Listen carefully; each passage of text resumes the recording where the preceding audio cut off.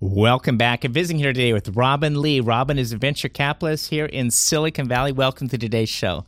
Thank you for having me. So, Robin, for the listeners here, I'd like you to give the background of how you moved into venture capital. Let's start with, where'd you grow up, go to school, and eventually land where you are today? Sure. So I was born in Hong Kong, and so I immigrated with my parents and my family when I was about 5 years old to New York City area, and then eventually moved and grew up my childhood in New Jersey.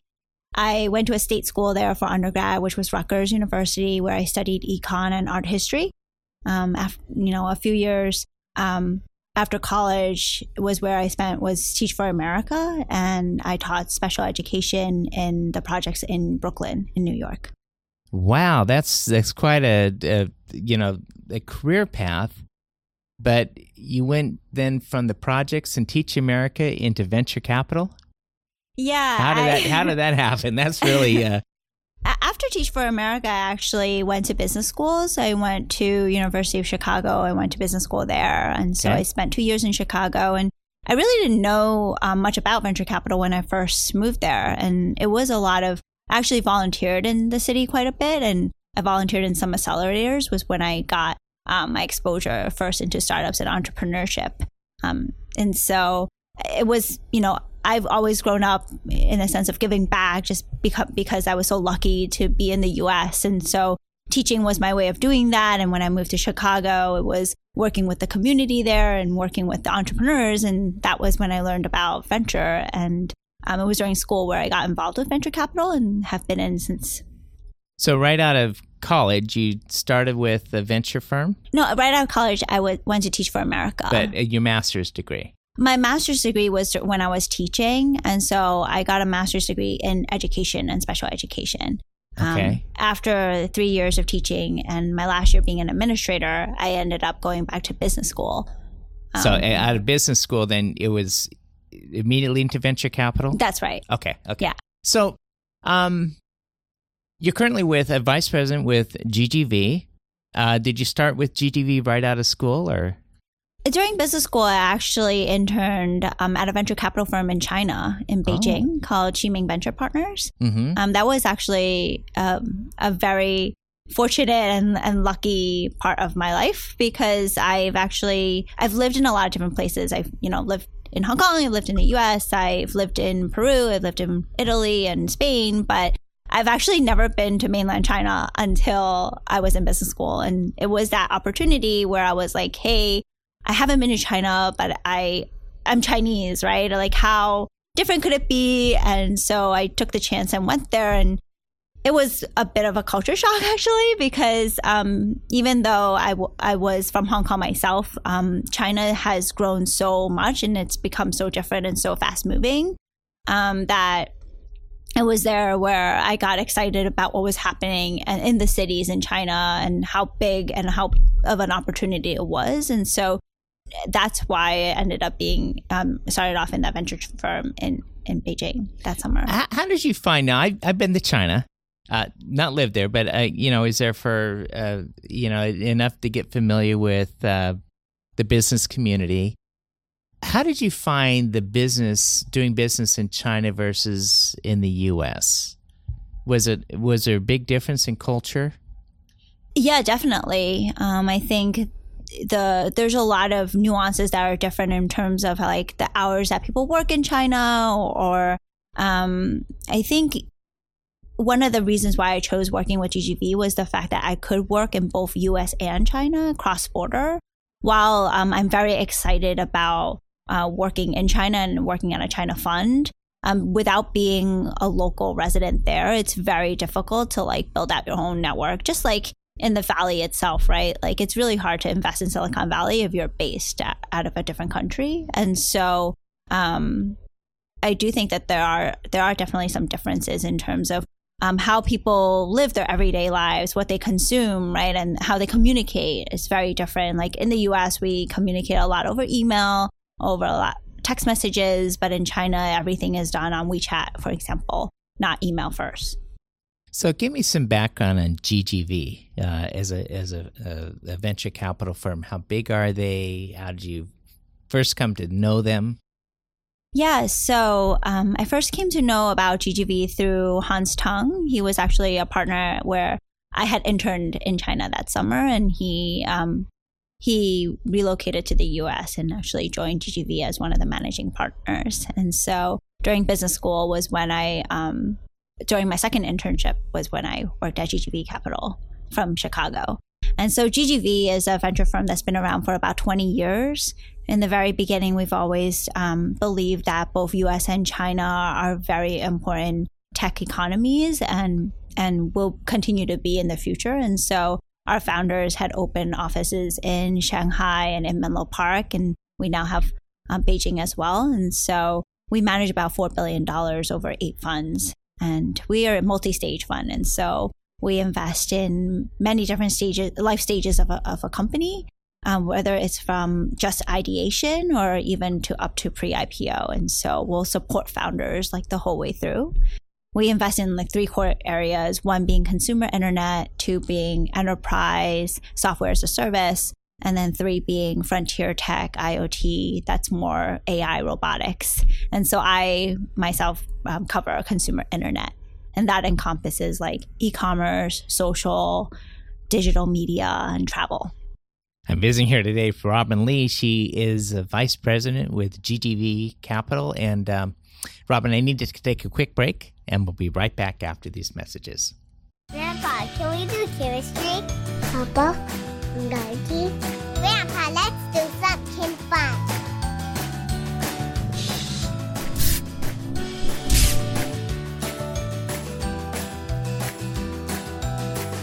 We'll help you stay organized so you can focus on what really matters in life. Give us a call today and see how we can help you start saving taxes.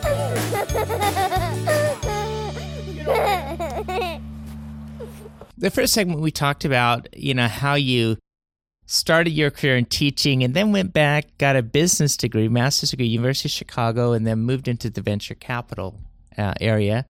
Went to China for a period of time and then joined with one of the partners who was relocating into the U.S. And when you're working on a day-to-day basis on venture capital, what's it like being that venture capitalist? Yeah, I think venture capital is a very exciting and very rewarding career. And just to give a sense of kind of what we do, I'm on the investment team at GGV. And so a lot of my time is spent on crafting kind of what area should we invest in? What is our investment thesis this year?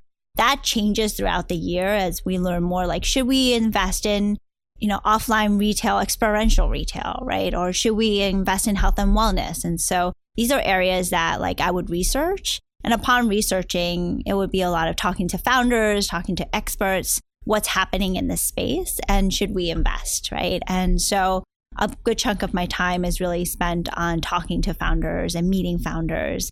And then another part would be diligencing a company. And so whenever we make an investment, we actually have to dive deep into that company. We learn a lot about the founders, a lot about the management team, a lot about their vision.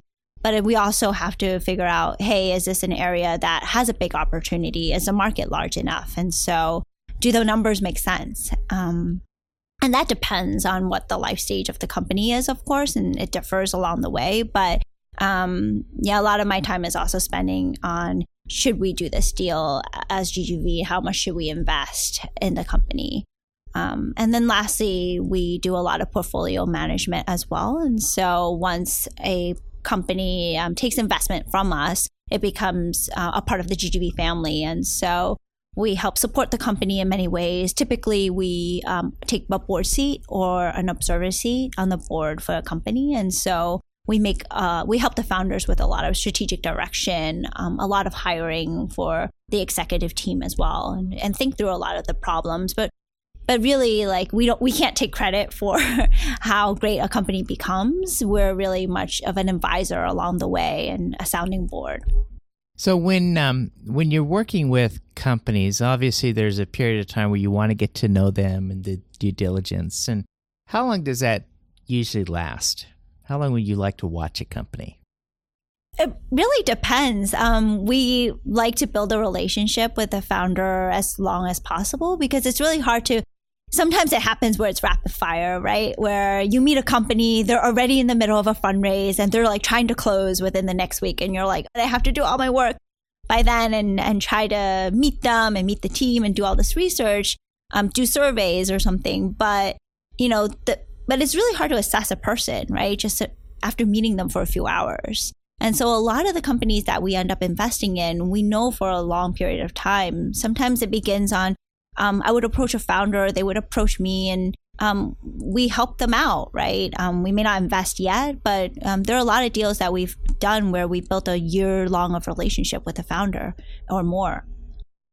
That number again, it's six billion under management, or it's 4 billion. 4 billion. Okay, there's 6 funds, but with China there's 8 funds. Okay, so I'm trying to get my numbers straight. But that's quite the size of fund. Yeah. And what the average size is around 1.2 billion in. That's the fund, our current fund size. Current fund size. Okay, so yeah, first of all. When a fund is established, there's a certain time frame from start to end when these things need to wrap up. Are they going to be around for 10 years or what? Yeah, most of our funds are a 10-year cycle, and so we typically work with founders for a long period of time. Okay, so I want to walk through. We started to delve into types of investments that you would go into, but it's quite a process. You said in the last segment that sometimes you'll observe for like a year. But let's say you start in working with a company. Will you often take a board seat or not always? Typically, if we write a larger check and we have more ownership in a company, we would definitely take a board seat. It's pretty important to be there as a board member because we get to work very closely with the founders and work very closely with the company.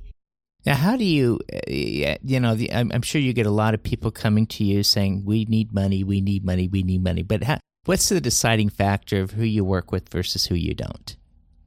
One, it has to kind of fit within the purview of our fund, right? And so we don't invest in just any category. We have 3 core categories that we invest in. And so if a biotech company comes to us, we probably can't do that type of deal, for example. But what we look for in companies is really the founding team and the founder vision and what, they want to do. And typically if a company asks us for money, we really have to get to know them and get to understand, like, why do they need this money and why specifically venture, right? Because not all companies actually should be venture capital funded.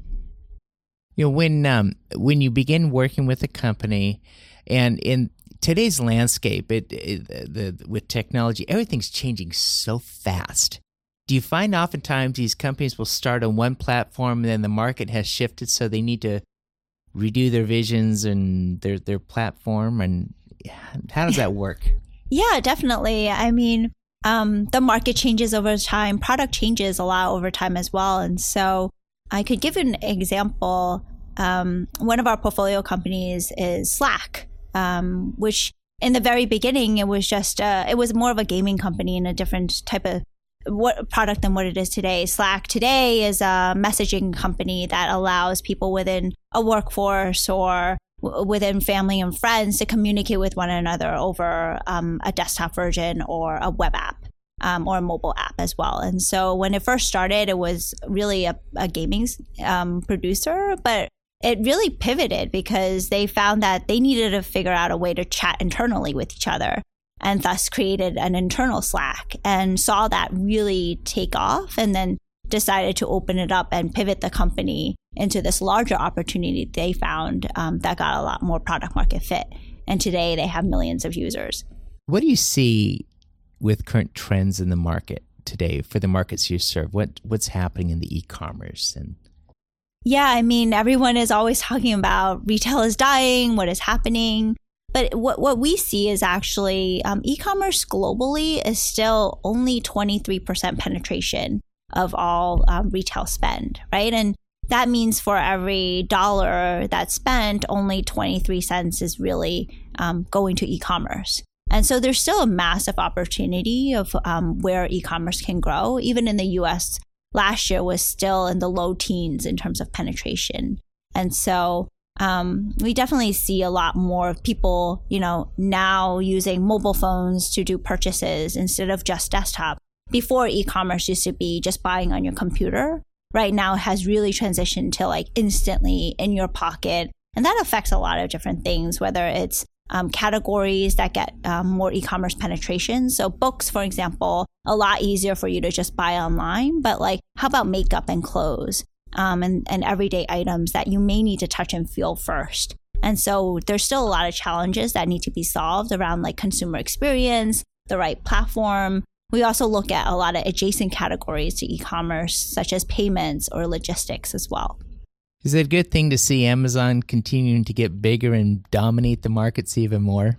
I don't think that like Amazon is going to take the entire pie, right? Even today, they're still around maybe 40% of the e-commerce spend. And I think that they're really healthy for the economy as well, right? Because they're pushing for innovation. They get customers better used to what e-commerce is like. And they might own a big chunk of the market, but there's definitely a lot more room for long tail or other categories that are not yet proliferating on Amazon. So if a person wants to go and contact you, how would they do that? Say they got a great technology, a great company. Robin, you got to see this. Just reach out to us, right? We're very accessible. I'm on LinkedIn. I'm on our website, as with most of, everyone on our team is there as well. Come to our conferences. I host conferences in New York, in the Bay Area, and I host a series of dinners and events. And so we're pretty much out there all the time. Don't be afraid. I think a lot of times founders hesitate to cold email. Like I actually cold email founders myself, right? So like as a founder, you should never hesitate. What's the worst that could happen? So for listeners, why don't you give us your email address? It's rli@ggvc.com. And so a final note here, in context of where do you see this market heading in, say, 5 years into the future?